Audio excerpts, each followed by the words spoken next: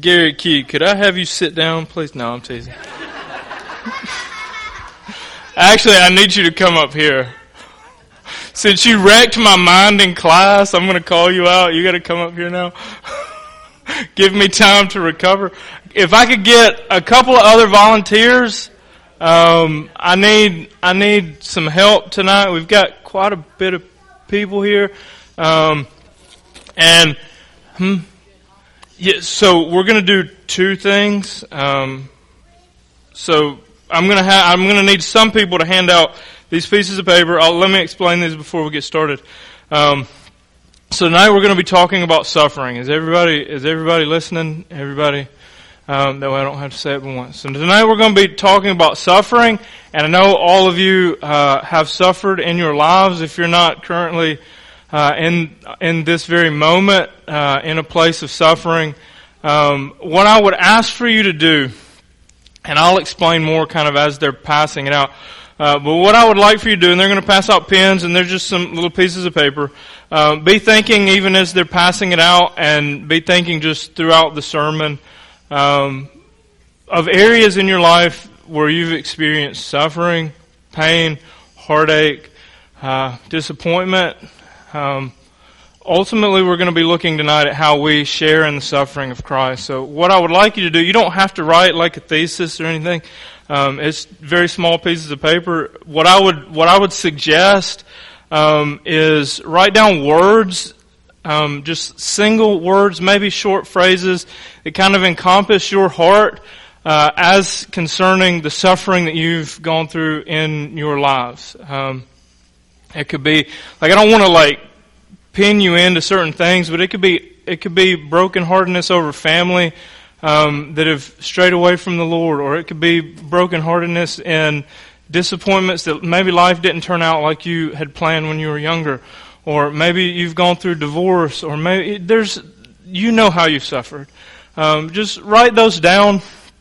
I don't know how we're going to use them at the end, but just in case, if you would be absolutely against me reading it, then put maybe an X or something at the top hand corner. You're not going to put your names on it, no.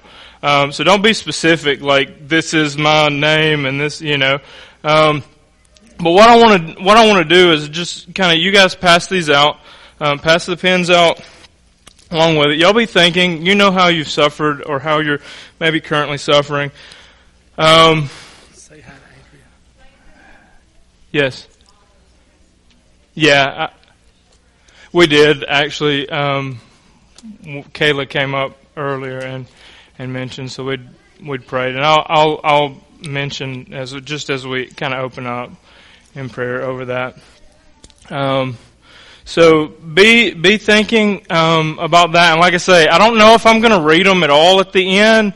Ultimately, what I like, my ultimate purpose in y'all handing these out to y'all, is as I've been going through this study, I've been keeping for myself, and I've mentioned this a couple of times, keeping for myself my thoughts and in preparation for this, and ultimately what I want these for.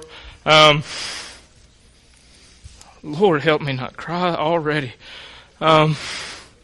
Ultimately, we share life together as a church, or we should, as a community of believers, and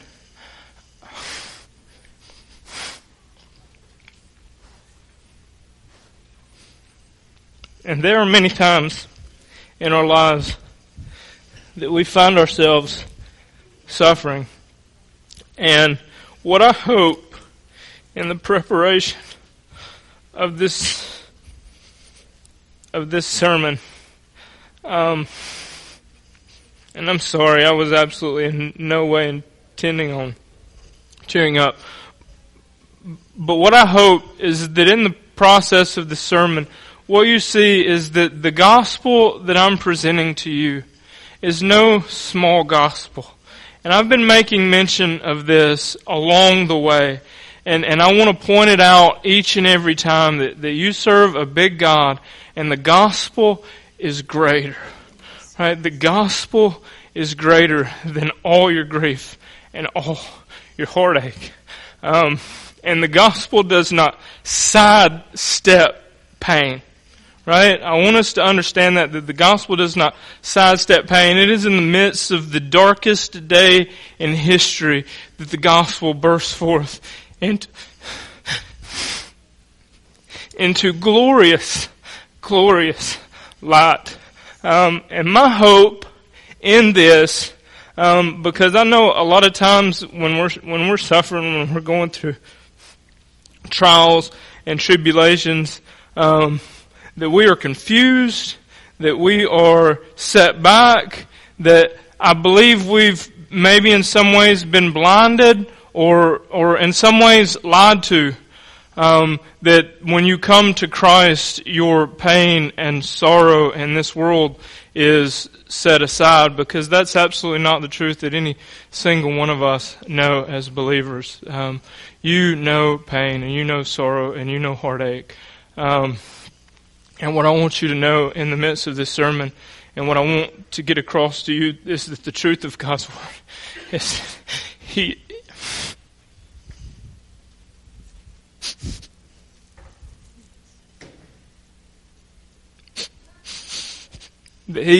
is greater.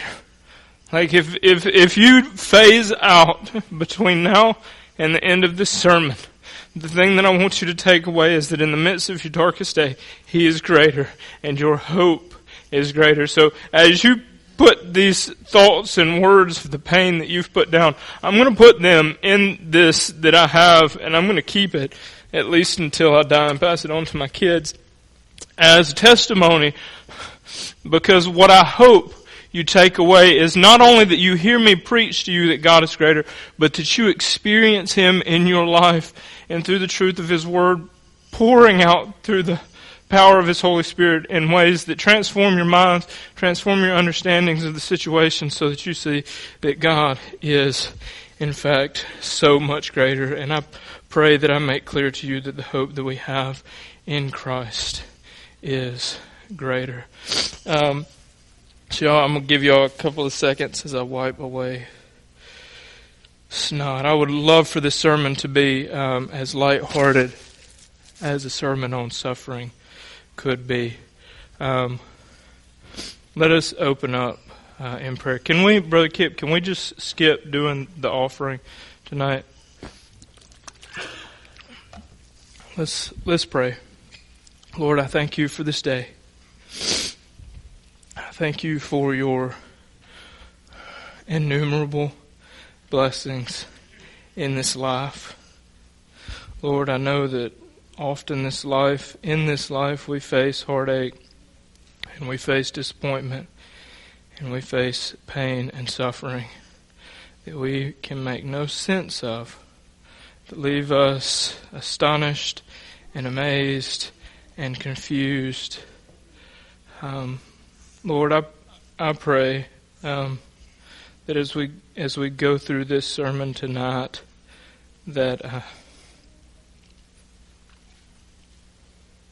first that you would just kind of just cut this off, this waterwork thing, so that your truth could shine through.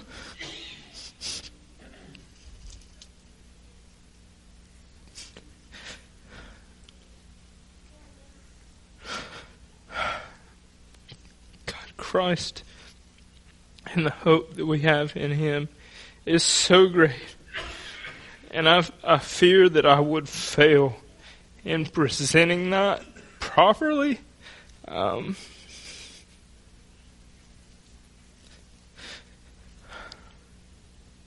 Lord, as we dig into your word and the truth of your word tonight, I pray, Lord, that we would learn more about suffering and how it fits into the big picture of the gospel. I pray that as we dig into Scripture, that the Holy Spirit would move in our hearts, that you would show us how, as we suffer, we share in Christ's suffering. Lord, Oh, in glory, when we can tell the tales of suffering overcome. When we can share the stories how we suffered with Christ in this life, and through those suffering, dark days, you helped us to see clear what Christ suffered for our sakes. Lord, that your truth and the gospel of Christ would be lifted high in our hearts, that we would glorify you as a community of believers, and that we would be moved by the hope that we have for another life in such a way that we would live this life for your glory, knowing that the suffering that we go through now is building up for us a weight of glory in eternity. I pray that you teach us why we suffer, and that it will be for our good.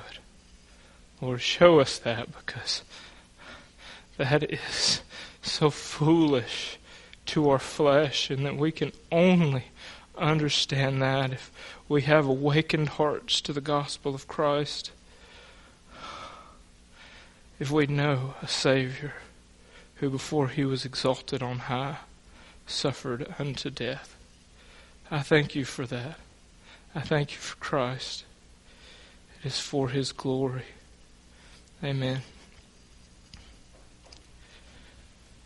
So we are going to be today in Romans chapter 8.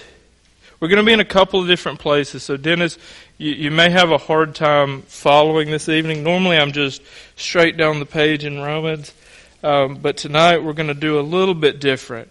We're going to cover one new verse in Romans tonight, and we're going to look throughout Scripture in a couple of different places to examine the suffering of Christ, and we'll see how that's going to play in. So, as I was preparing for tonight, and I would ask that y'all would continue to pray for me as I preach through this.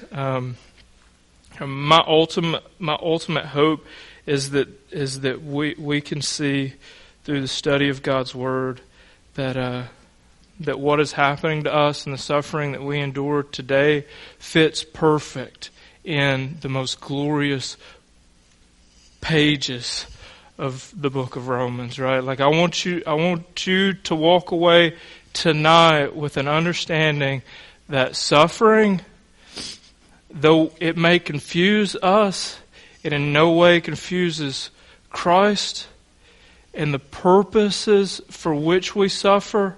We will in eternity rejoice over the sufferings that we have gone through in this life. I want that to be real in us, and I don't know how this is going to play out. Like I don't know, like right now I don't feel so much like the tears are going to pour down, but it may very well be that we get into it and it does. That's just, if it does, it does. So let's look and start here in Romans chapter 8, and I'm just going to start from the beginning and read to 18. We may be here for a little while tonight, church. I love you, and I don't try to be long-winded on purpose, but there's some truth worth sitting at the dinner table for a little while for. Romans 8:1. Therefore, now, there is therefore now no condemnation for those who are in Christ Jesus. That's us, church. We are those who are in Christ Jesus. For the law of the Spirit of life has set you free in Christ Jesus from the law of sin and death. For God has done what the law, weakened by the flesh, could not do by sending His own Son in the likeness of sinful flesh. And for sin, He condemned sin in the flesh. Tonight, as we kind of focus in on suffering and specifically how we share in the suffering of Christ, I want us to focus, and I want our minds and our thoughts and our hearts to kind of fixate on Christ and the suffering that Christ endured, and that the gospel message is central in suffering, and specifically the suffering of Christ. So this is what we're being told here in the opening of chapter 8. For He condemned sin in the flesh, right? He condemned it in the flesh of Christ. Christ suffered, church. The cross was no light burden for Him to bear, in order that the righteous requirement of the law might be fulfilled in us.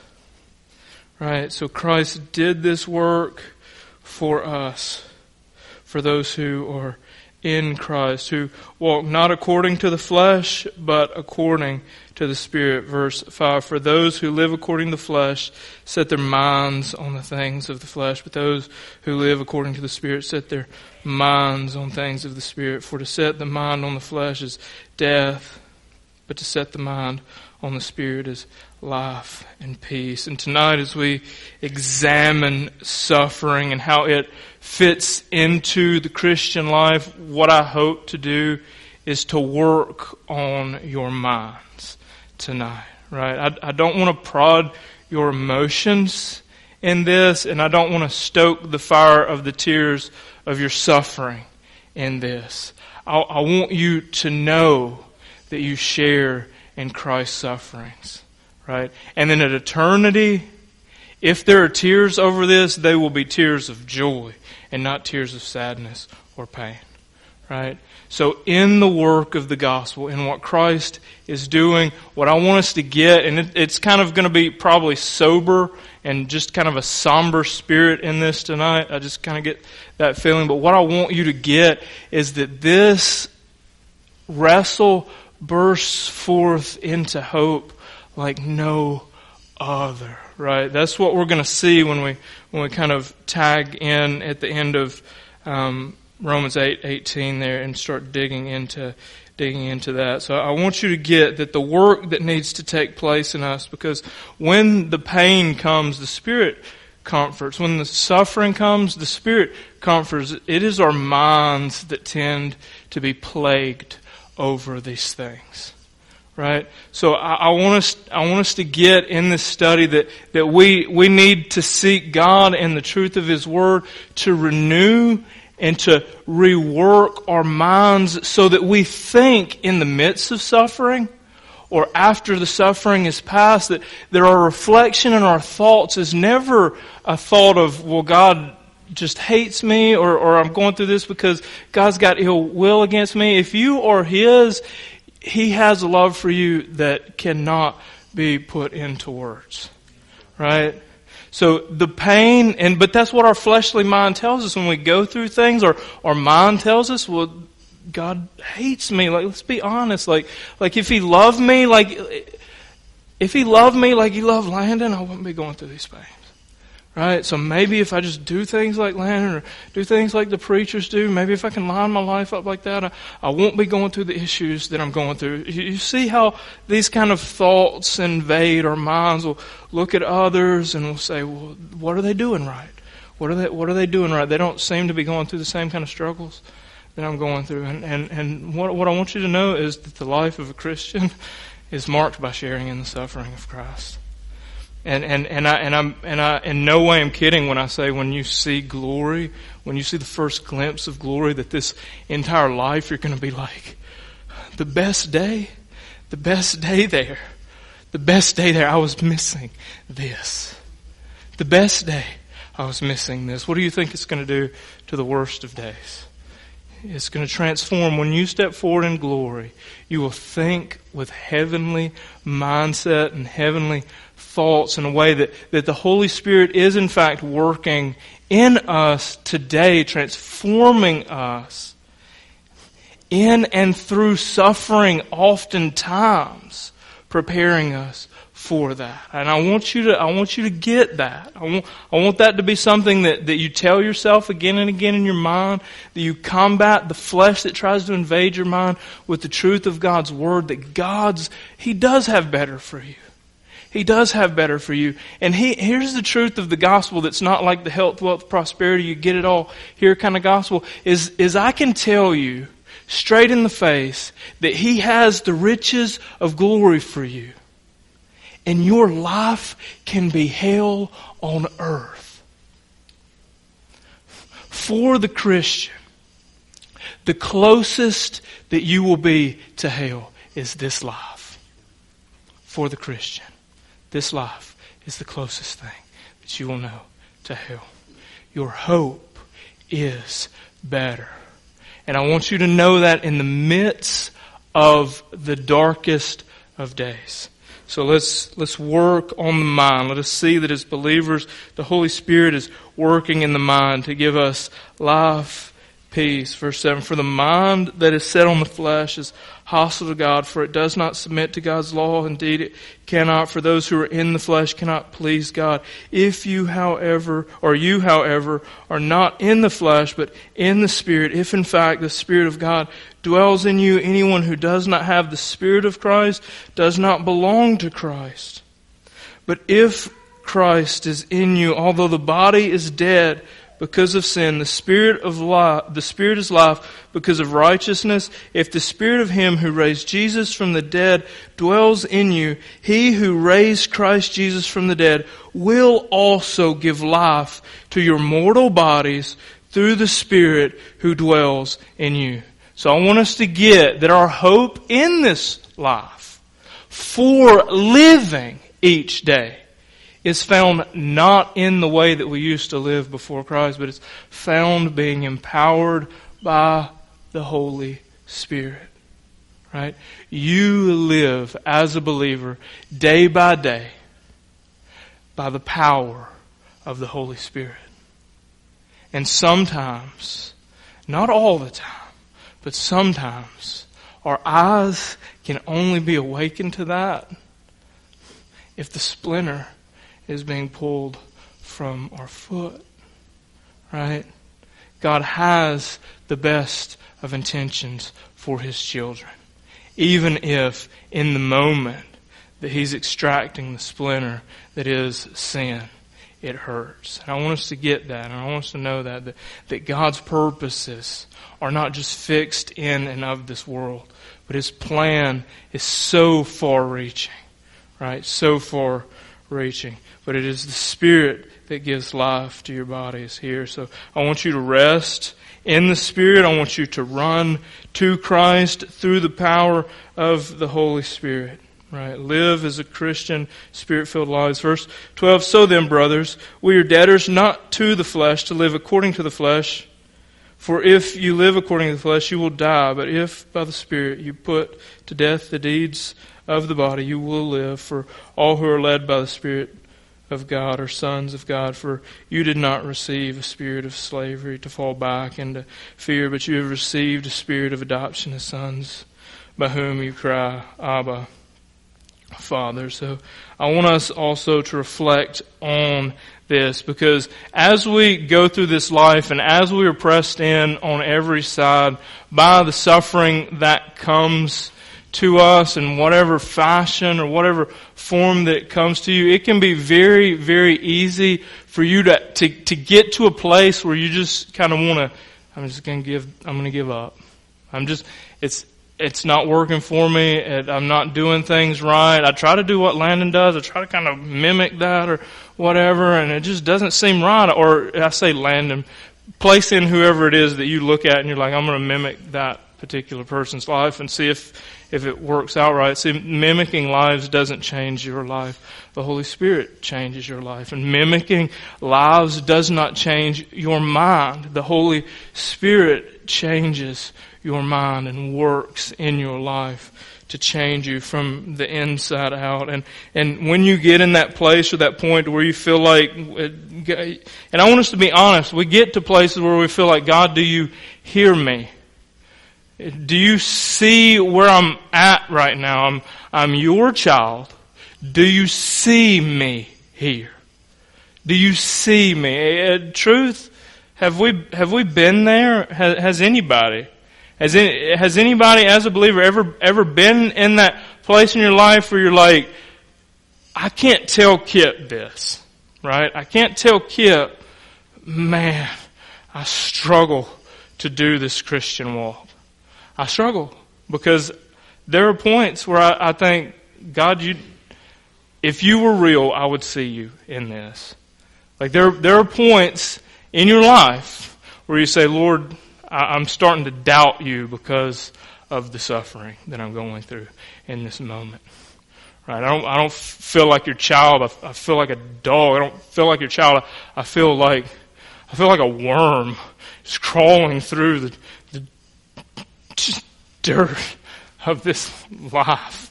Right? Suffering has a way of pushing us there. But here's the thing that I want to tell you. If you have the Holy Spirit in you, you will not be crushed by those things. They cannot crush you. They may drive you where you think I'm going to go crazy, but God is sovereign in the suffering, and He will work through those things to open your eyes to Him in ways that in glory you would have said, you will say in glory, Lord, thank you for that trial. You will say in glory, thank you for that trial. I can promise you that you will give Him glory for everything, because He is working in all things. Not one thing, not the good things. He is working in all things. Know this. Let this invade your minds when you are driven to the point of despair. The Holy Spirit will break through. The Holy Spirit, believer, the Holy Spirit will break through. There may be some of you that are even here tonight that you I don't know. You may be at that point. You may have come in here tonight. This is the last time I'm doing this. He will break through because you are His. And He will show you that in the midst of life's darkest storms. Know this to be true. Know this to be true. Cry out to Him, Abba, Father. Believer, you can cry out to Him.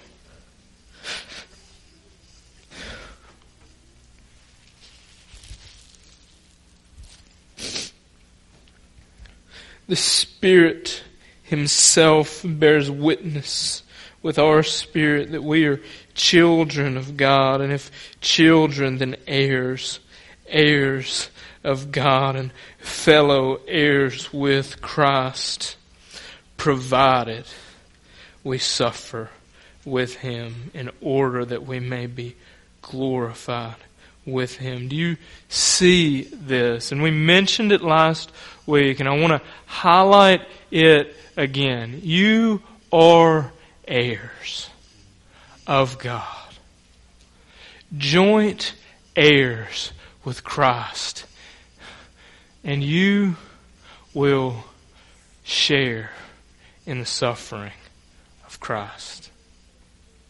You will share in the suffering of Christ, provided we suffer with Him.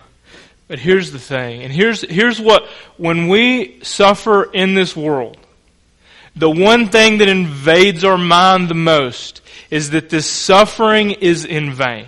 That there's no reason or purpose for the things that we are going through. Right? Is this true? Is this true of your suffering? When you find yourself heartbroken. I have family tonight who just prior to the starting of this, have lost their mother.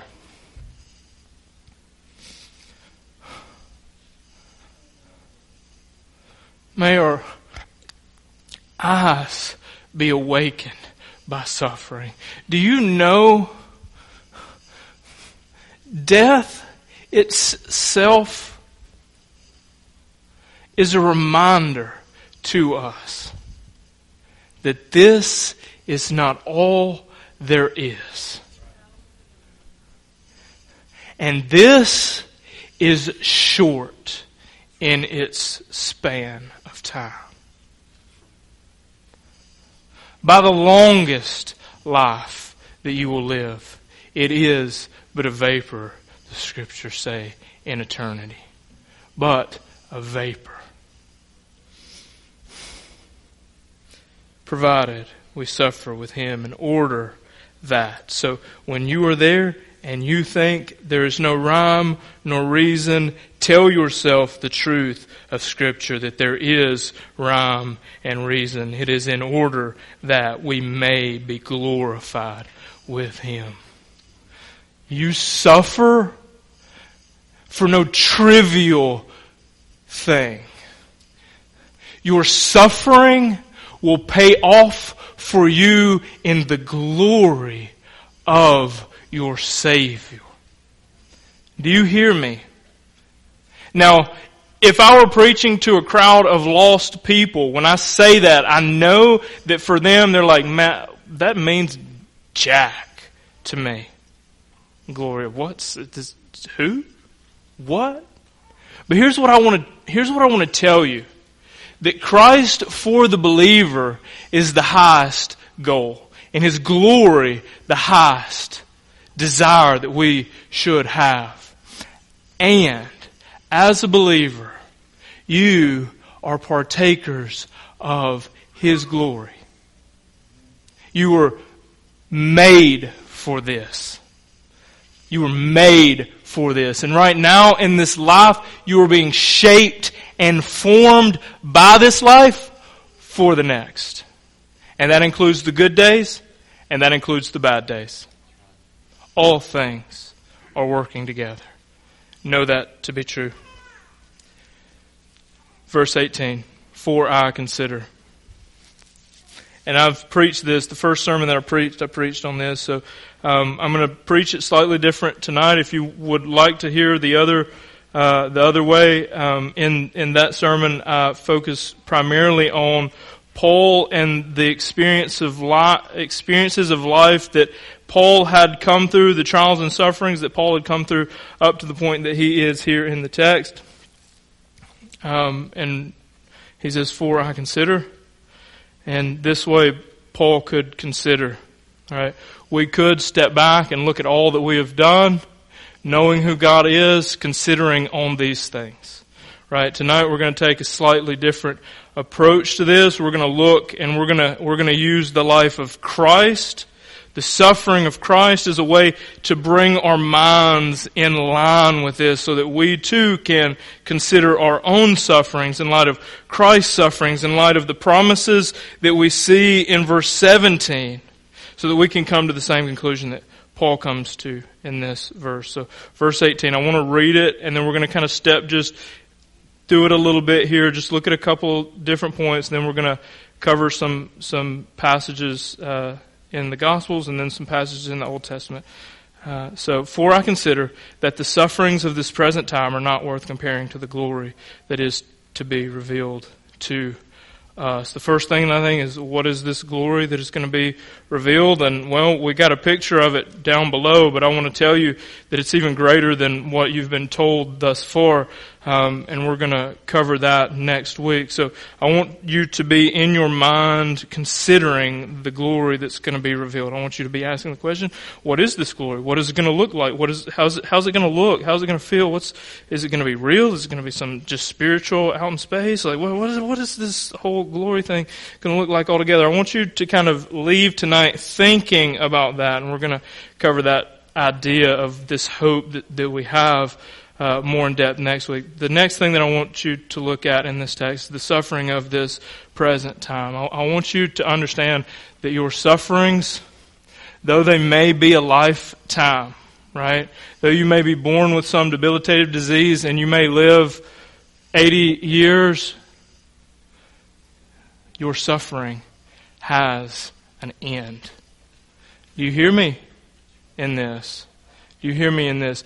Believer, I want to speak to you, believer, that you have hope that the lost do not have. Right? Because this life is not all that you have to look forward to. Right?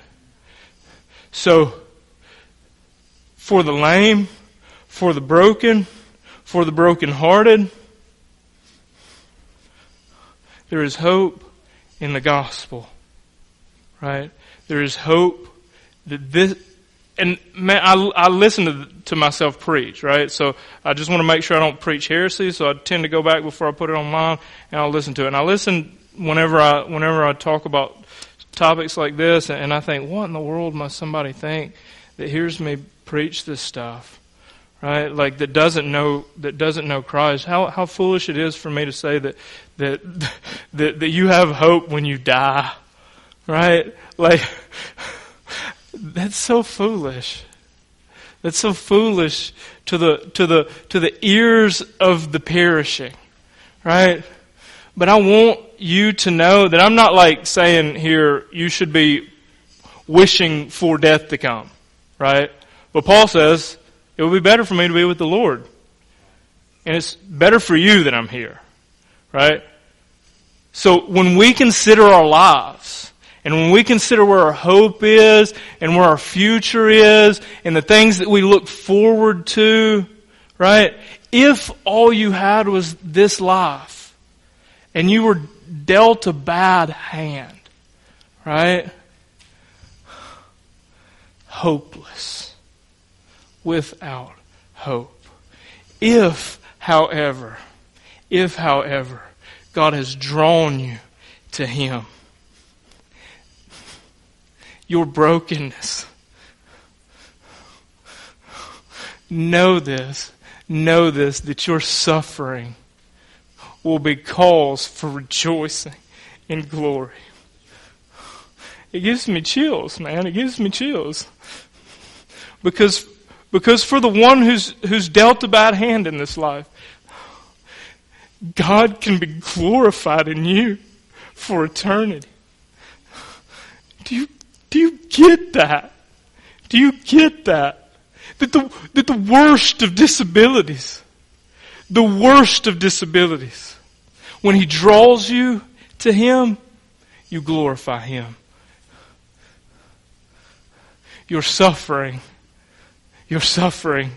will bring your Savior glory for eternity. Do you look at it that way? See, for the lost world, that is absolutely, completely foolish. And I get it. Because their thinking is, this is all you got. YOLO, son. Like, you live only once, right? You live only once. And if you live only once and you're dealt a bad hand, then your life was nothing but suffering. And there was no point in it at all. Vanity of vanities. But if Christ is who He claimed to be, and resurrection from the dead would be pretty good evidence for that, then here's what suffering means for the one whose life is filled with it. That God will be glorified for eternity in you, through you. This is how we transform how we think of suffering. How will God be glorified eternally in you? Think about this in your darkest hour when you think there is no hope. This time here is short. Sufferings of this present time, there will be no suffering there. In 100 years. In 100 years. For probably most of us, you will be there. What does He make of your suffering here. For His glory, you suffer with Christ. Suffering is not meaningless. It is not pointless. It is short. In the time of eternity, suffering is short. It's like the speed bump that you hit on the way to church today. You do not remember it even. It had that kind of impact on your life. Right? You're traveling cross country. Do you remember the pothole in Birmingham after you've seen the sights that this great country has for you to see? If you had a flat tire, is it that big a deal in the big scope? And here's what I'm saying. I'm not saying that your problems and your trials and your tribulations are not that big a deal. I'm telling you that in eternity, you will say that. That's what I'm telling you. That's what Paul is telling us when he says, for I consider. And this is why I want us, when we think about our suffering, when we think about what God's doing in our lives through us, who do you think sends the storm? It's the same one who stops the storm or runs the ship aground.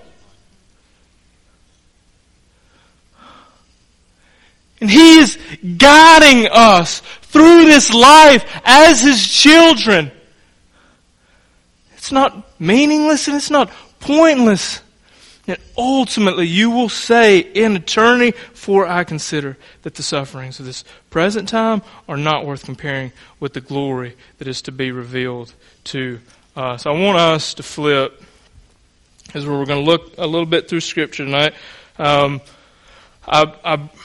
have it printed out kind of in parallel here so I can hit it really quick, but you can either look at this. If you were going to pick one spot, I would pick probably Luke chapter 18, verse 31 through 34. But you can find this also in Mark chapter 10, verse 32 through 45, and Matthew chapter 20, verse 17 through 28. These are different accounts of the same event that are told in these three Gospels. And I'm going to read it in each of them, and then we're going to look at a couple of things out of this, and then we're going to reflect back to some Old Testament text and consider what's going on here. To give you some context here, Jesus is heading to Jerusalem now. He is going to the cross. Right? Jesus is on His way to the cross. He's told His disciples a couple of times at this point. This is about the third time where He's telling them what is coming for Him. Right? And in this, I want us to see a couple of different things. So we're going to read first in Matthew, then Mark, and then we'll go over to Luke. So Matthew chapter 20, verse 17. As Jesus was about to go up to Jerusalem, He took the 12 disciples aside by themselves, and on the way He said to them, Behold, we are going up to Jerusalem, and the Son of Man will be delivered to the chief priests and scribes, and they will condemn Him to death, and will hand Him over to the Gentiles to mock and scourge and crucify Him. And on the third day He will be raised up. That's Matthew. Mark. It's a little bit longer in Mark. Mark 10:32. They were on the road going up to Jerusalem, and Jesus was walking ahead of them, and they were amazed. And those who followed were fearful. And again He took the 12 aside and began to tell them what is going to happen to Him, saying, Behold, we are going up to Jerusalem, and the Son of Man will be delivered to the chief priests and the scribes, and they will condemn Him to death, and will hand Him over to the Gentiles, and they will mock Him, and spit on Him, and scourge Him, and kill Him, and 3 days later He will rise again. Luke chapter 18, verse 31 through 34. Then He took the 12 aside and said to them, Behold, we are going up to Jerusalem, and all the things which are written through the prophets about the Son of Man will be accomplished. For He will be handed over to the Gentiles, and will be mocked and mistreated and spit upon, and after they have scourged Him, they will kill Him, and the third day He will rise again.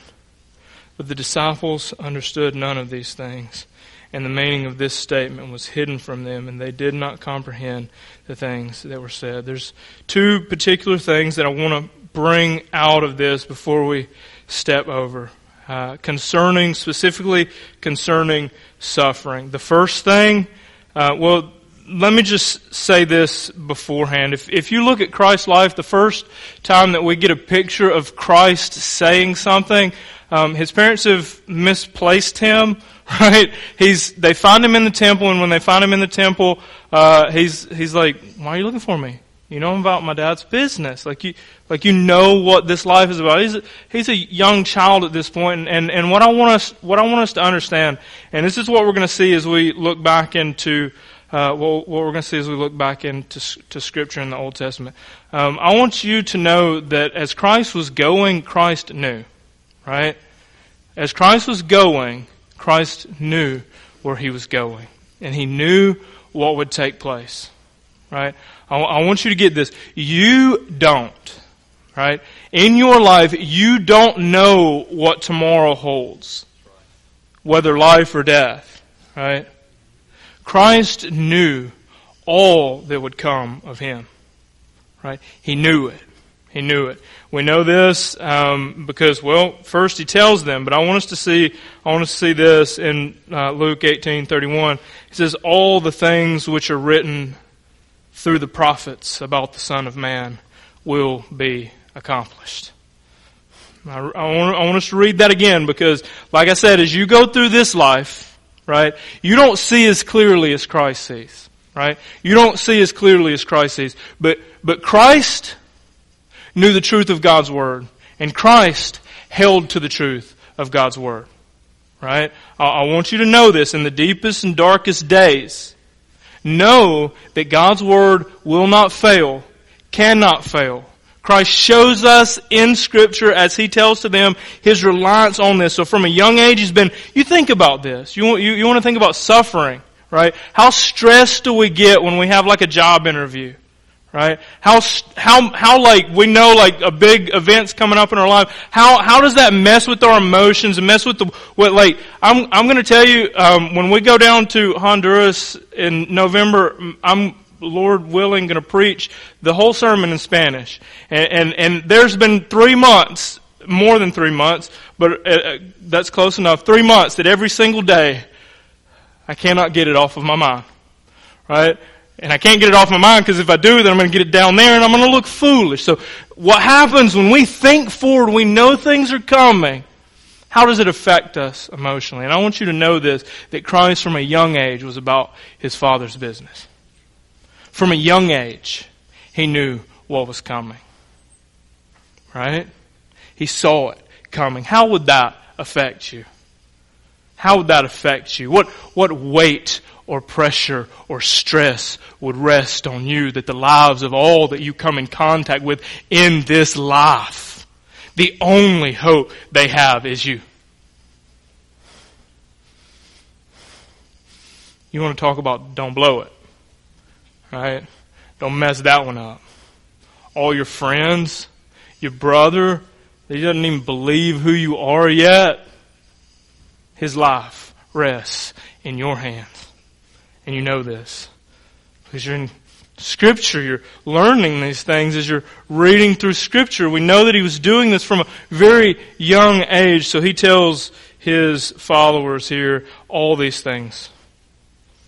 And all these things which are written written through the prophets about the Son of Man will be accomplished. He is confident in this. But I want you to understand this. We don't have time to cover the entire gospel, right? So I'm going to throw some things out there for you to consider along the way when we think about this so that you can apply those to you in your suffering, right? Christ knows this. He still sweats drops of blood. He knows this. And the Scripture tells us that His heart was like wax within His chest. So here's what I want to tell you. No, God cannot fail. But you will still feel hurt and heartache and pain in your suffering. But you will not be overcome by your suffering. There is a difference than feeling it and being overcome by it. Know that there's a difference. Know that it's okay for you to hurt. But it is not your end. And the Holy Spirit will continue telling you this time and time and time again. I got you. I got you. This is not your end. This trial is but short in the span of eternity. These present sufferings will one day be past sufferings. These present sufferings will one day be present rejoicing. There will come a day. But that day is not today. All things which are written about through the prophets about the Son of Man will be accomplished. And he goes on, for he will be handed over to the Gentiles, mocked, mistreated, spit upon, scourged, killed. He is crucified for our sins. I want us to look over in Mark chapter 10, verse 32. This is why I'm doing this in parallel, is you get a better picture of what goes on. If you look at how each of the Gospels represents these things, one may see one thing is critical to mention, and another may mention something else. When we look at it kind of in full view, I think we see a bigger picture, and we see some amazing truths that we might have missed if we'd have only, for example, looked at Matthew. So in Mark chapter 10, verse 31, they were on the road going up to Jerusalem, and Jesus was walking on ahead of them. Right? Here's the truth that I want you to get, is that Jesus goes before you. Right? If you feel as though you're suffering alone, Jesus walks before you. You share and partake in His suffering. Right? That's the truth that Scripture has for us. And it tells us here, it says, and they were amazed. The word amazed here, like when we think of amazed, we think of like, wow, that just kind of blew me away. What you should take away from the amazement that they had is, wow, is this guy crazy? Right? Is he insane? Does he not know what they want to do to him when we get there? Like if we're going to establish an earthly kingdom, the way we do it is we avoid Jerusalem right now, because Jerusalem's got nothing but hate for us, and they're going to likely kill you when we get there. And he's like, yeah, they're going to kill me. Right, but they don't hear it. They don't get it. They've got eyes that aren't there yet. Their eyes are eventually shifted by the power of the Holy Spirit.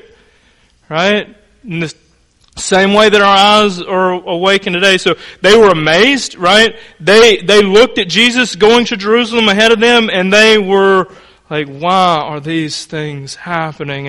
And I want to pull out from this that in your life God is gonna lead you places.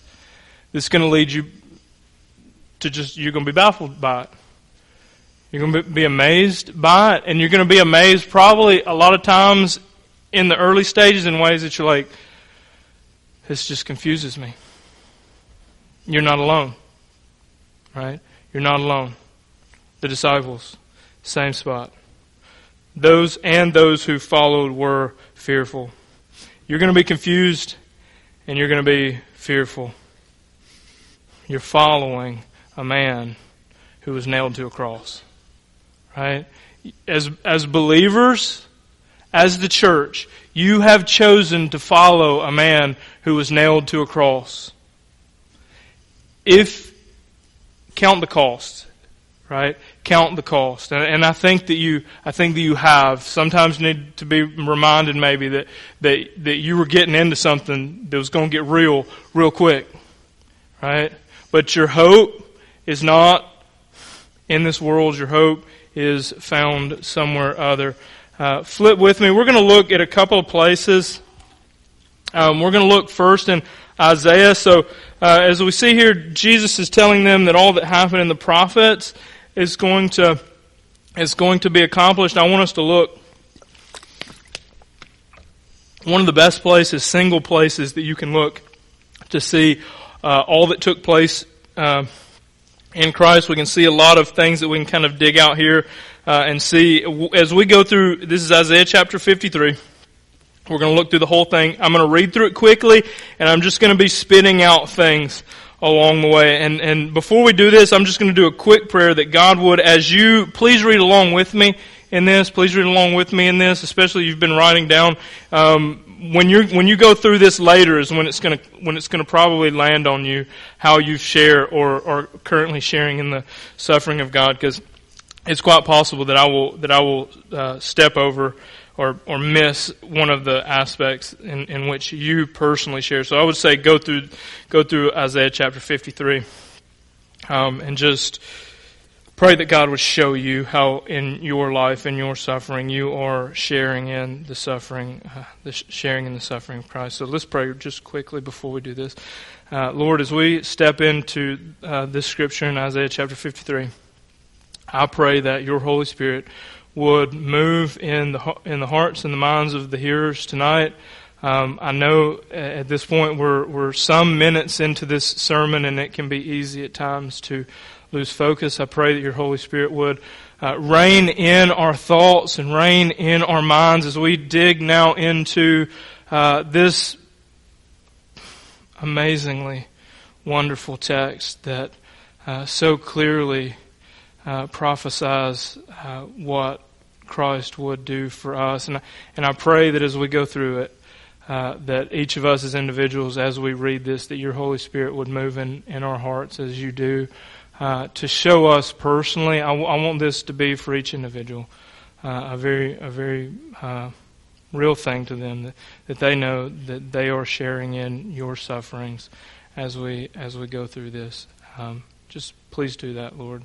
Whether now or whether you bring it to remembrance to them later. It's in Christ's name and for His glory. Amen. So we're going to start in Isaiah 53, and like I say, we're just going to move through this. There's a lot packed into this particular passage of text. And just to kind of get you in the mindset, we just looked at Christ, and we know that Christ probably his entire life is looking back at the Old Testament, and he's seeing pictures of what that day holds for him. Right, like he's looking in Scripture as a young child, as a teenager, and he's seeing what that day will hold.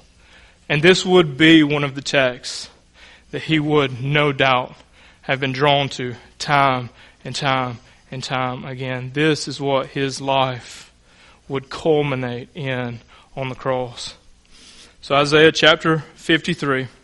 Who has believed what he has heard from us, and who has the arm of the Lord, and to who has the arm of the Lord been revealed? For he grew up before them like a young plant and like a root out of dry ground. He had no form or majesty that we should look at him. And as I read this and I see this, he had no form or majesty, I think, how many ways could God have presented himself to us? How many ways could he have come? Here's what this passage says. If Jesus was sitting among us, he would look like us. How many times do we feel so regular? Right? How many times do we feel so disappointed because we look out and we see what the world tells us that we should look like, and then we look in on ourselves and we find that I've got no form or majesty? You share in the suffering of Christ, and no beauty that we should desire him. How often do we find in this world everything revolves around beauty? Turn on your TV, go to Facebook, whatever. And you know it's true. If you're on any kind of social media, the only time you post a picture is if it's one that looks good of you. Right? That's the only time. Like, I'm going to edit that joker down so that you don't see what I see when I look in the mirror. Because when I look in the mirror, I see the little fat kid. I see the little fat kid that looked in the mirror as he was growing up and said, I don't want to be a fat kid no more. Right? Jesus was not a beautiful man. You think that's what's going to make you happy. You think that's what's going to fulfill you. And we find that a God who could have presented himself in any way he desired comes to us. No form, no majesty, no beauty. That what he presents to you is not superficial. And if you look to him with superficial eyes, you'll find that you do not have a desire for him. And this is what the Scripture says. And if you got self-esteem issues, check this out. Verse 3, he was despised and rejected by men. How many of us? Our sole desire in life is to be accepted and loved. And if we don't find that, how many of us have suffered over that? How many of us have suffered over rejection? Christ was rejected. A man of sorrows, acquainted with grief. This is your Savior. I want, as you read this text, to know that this is the truth of God's Word about your Savior. When you look at this life and what you think it should be for you, your Savior was a man of sorrows, acquainted with grief. You in your sorrows, you in your grief are made to share in the sufferings of your Savior. As one from whom men hide their faces. Right? Look at this. Look at this. When you, like y'all, I've preached long enough to y'all. Y'all have seen me. You've seen the ugly face. Like that's what Dustin calls it, right? Like you got that ugly cry. You know what I'm saying? Where like the snot. I'm like, goodness, they're gonna see. It's gonna be all in my beard. The snot's running down, right? Like that awkward time, and you're like, I don't know if I should look at that. I'm probably not gonna come back for a while. Like, he was a man of sorrows. You would not have looked upon him. You would have looked the other way. Because I don't know if I should look at that or not. How many of you feel like that? Right? How many of you feel like you walk in the room, you're the one that they're like, I'm not going to look at that. I'm going to do it. He was one from whom men hid their faces. Another way that could be translated is one whom hides their face from us. Right? How many times you go somewhere and you're like, I don't want you to look at me. I don't want you to look at me. You share in suffering of Christ. And he was despised, and we esteemed him not. How many of us desire the esteem or the lifting up of others? And when we do not find it, we find ourselves downcast because of it. Christ himself was despised, and we esteemed him not. Surely he has borne our griefs and carried our sorrows.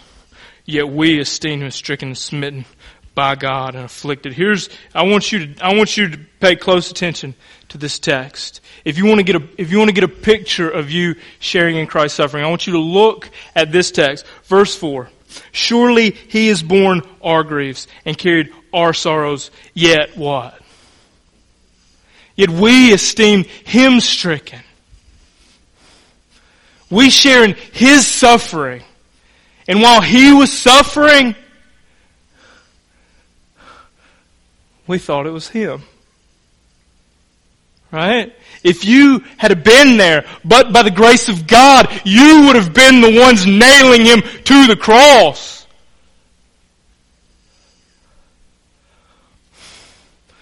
You share in the sufferings of Christ by grace we can share in His sufferings because we esteemed Him stricken and smitten by God and afflicted. How many of you feel smitten or afflicted? You share in the sufferings of Christ. But He was pierced for our transgressions, and He was crushed for our iniquities. Upon Him was the chastisement that brought us peace. And with His wounds we are healed. I want us to look at this. Pierced, crushed, chastised, wounded for us. Christ was pierced, crushed, chastised, and wounded for us. Yet how often when we go through the smallest and most trivial of things do we cry out as though God has abandoned us. All we, verse 6, all we like sheep have gone astray. We have turned every one to his own way, and the Lord has laid on Him the iniquity of us all. Church, you share in the sufferings of Christ. He was oppressed and He was afflicted, yet He opened not His mouth that should shame us.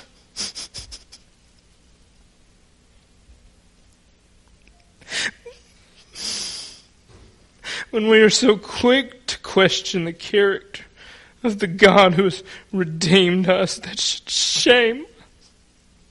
He was oppressed, afflicted, and He opened not His mouth. Like a lamb, He was led to the slaughter, and like a sheep before shearers is silent, so He opened not His mouth. Church, Christ was oppressed and afflicted, and He was led as a lamb to slaughter. Your Savior was slaughtered.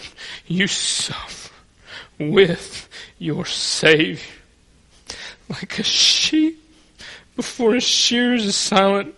Do you know that your Savior, like we don't have a cross with Jesus on it, but if we did, He'd be covered. But that day, He was not. Like a sheep, His clothing taken away, born naked on a cross for you and I. Have you felt shame that the Son of God has not felt shame? You share in the sufferings of Christ. By oppression and judgment, He was taken away. Have you been oppressed or judged? You share in the suffering of Christ. And as for His generation, who considered that He was cut off of the land of the living, stricken for the transgressions of my people? I want us to look at the latter part of verse 8 there, and I want us to understand what this says. Who considered that He was cut off? So this is talking about His people when He was on the cross. Who considered Him? Have you felt lonely? Is the suffering that you deal with in this life loneliness? Who cared for Him? Really? Who cared for Him? Because here's what I'm telling you. If you care for someone, Cameron, if I care for you, and someone comes to kill you, do you know what I do? Either I fight with you to the death, or they kill me too. His own ran. His own denied Him the best 3 times. Have you been alone? You share in the suffering of your Savior. And they made His grave with the wicked and with the rich man in his death. Although He had done no violence, there was no deceit in His mouth. Have you been treated unfairly? Have you been counted with someone who you would have not been counted with? Do you see that He was placed in a grave. He was a wicked man. And he had done no wrong. Verse 10. Yet it was the will of the Lord to crush him. He has put him to grief. Let's read that again so that we do not miss this point. Yes, it was the will of the Lord to crush him. He has put him to grief. Why was Christ crucified?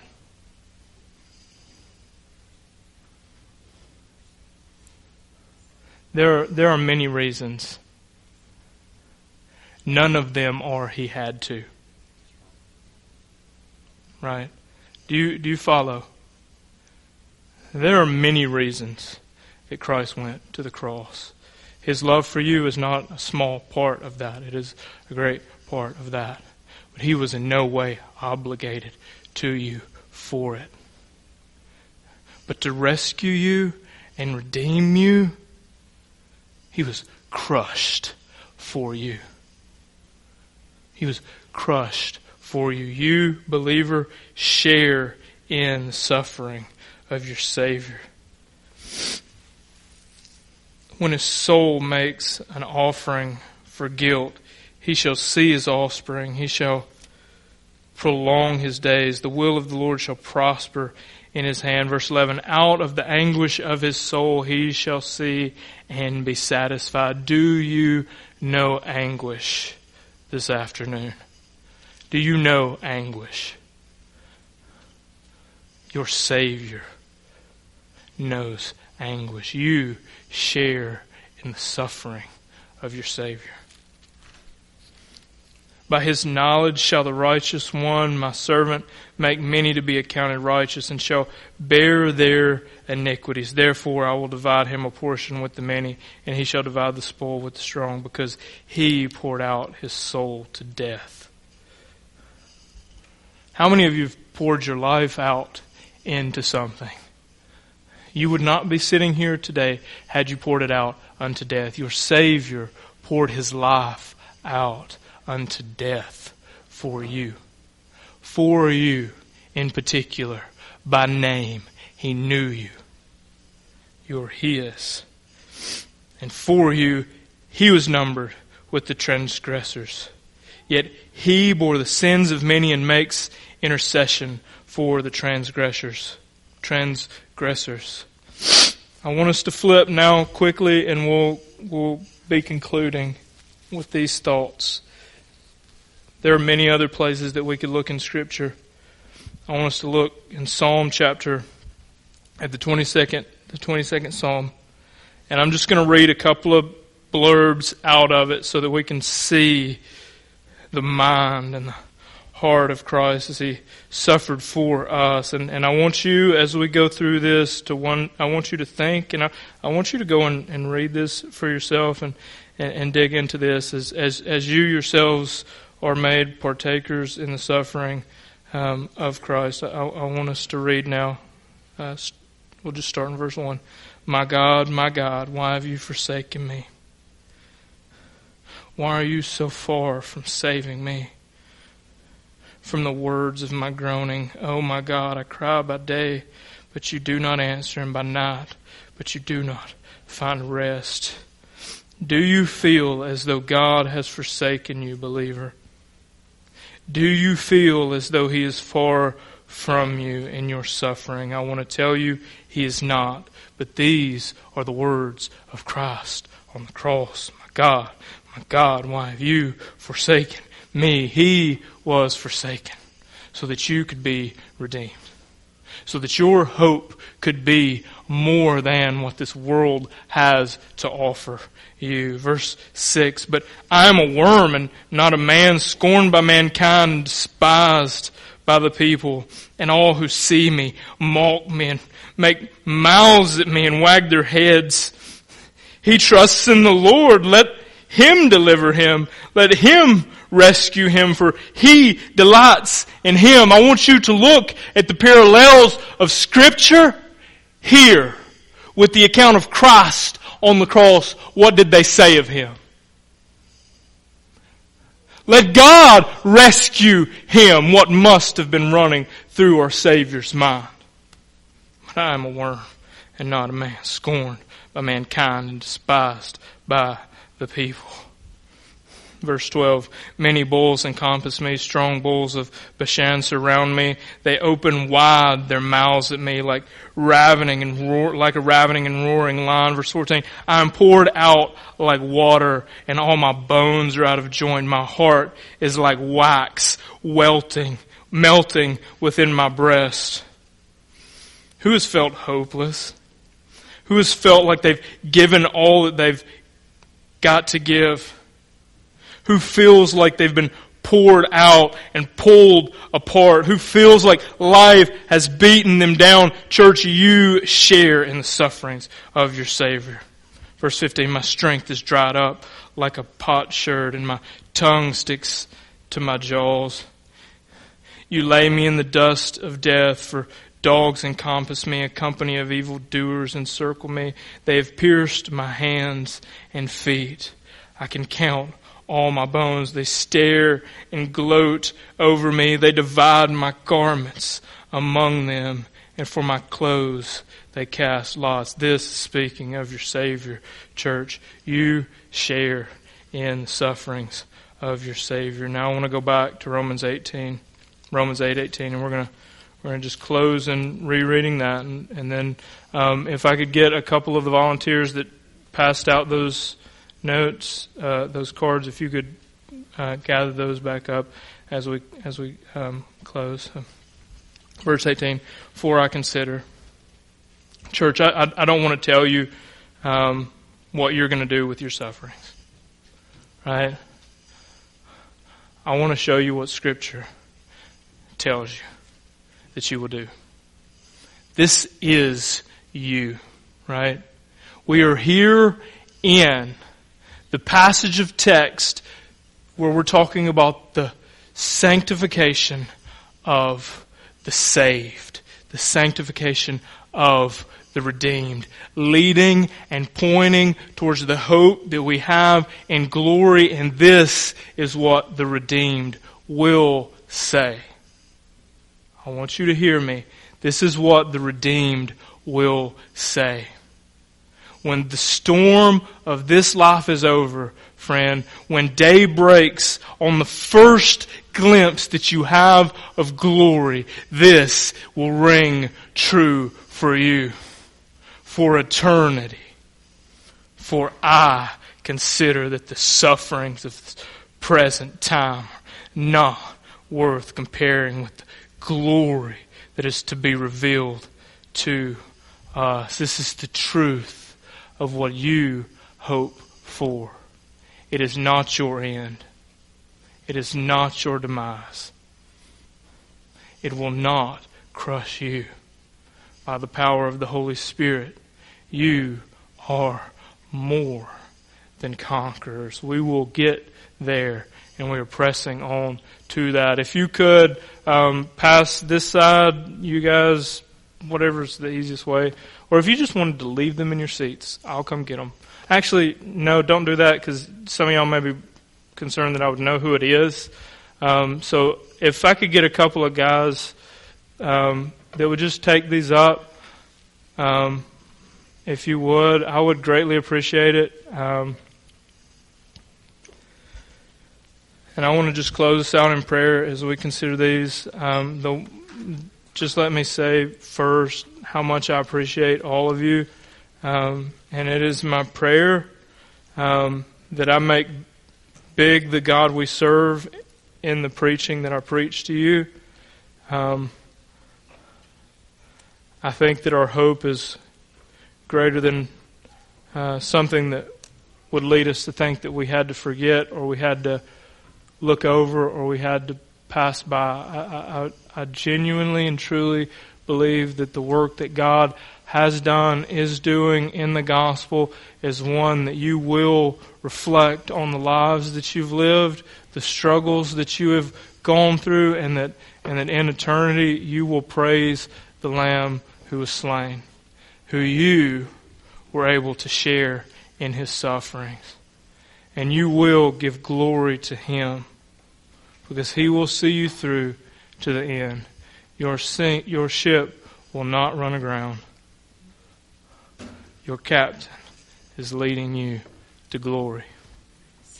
And He knows the way, though the storms will come. Let us pray.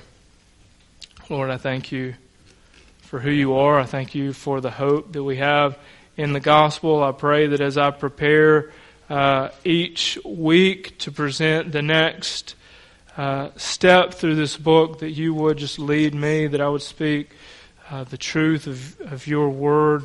Lord, I pray that next week, as Your church here has had a week to reflect on this sermon and to reflect on the areas of their life in which they find themselves now and quite possibly presently in storms and in trials and in suffering, I pray that Your Holy Spirit would work in them, that they would look up, Lord, that their eyes would not be fixed in the storm, but that they would be looking forward to You, that Your Holy Spirit would, through the preaching of Your word, that You would encourage them through this message, that this truth would be a real truth to them, that we would at Mount Carmel, that we would know and preach and teach a gospel that does not have holes, that does not have places where we say, well, it doesn't cover that,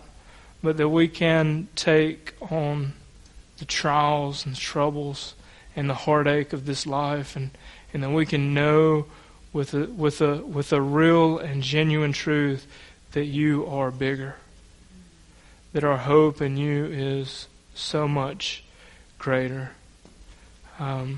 It is my heart and my desire that I would present truthfully that gospel to Your people, that they would be strengthened by it, or that Your Holy Spirit would even now be working in their hearts as they go out into this week, that You would open their eyes and awaken their hearts to the work that You are doing in them. I thank You for them. I thank You that You've granted me an opportunity to be able to share Your word with them. I pray that I never take it for granted, and I pray that I always give it everything that I have, because You are so worth it.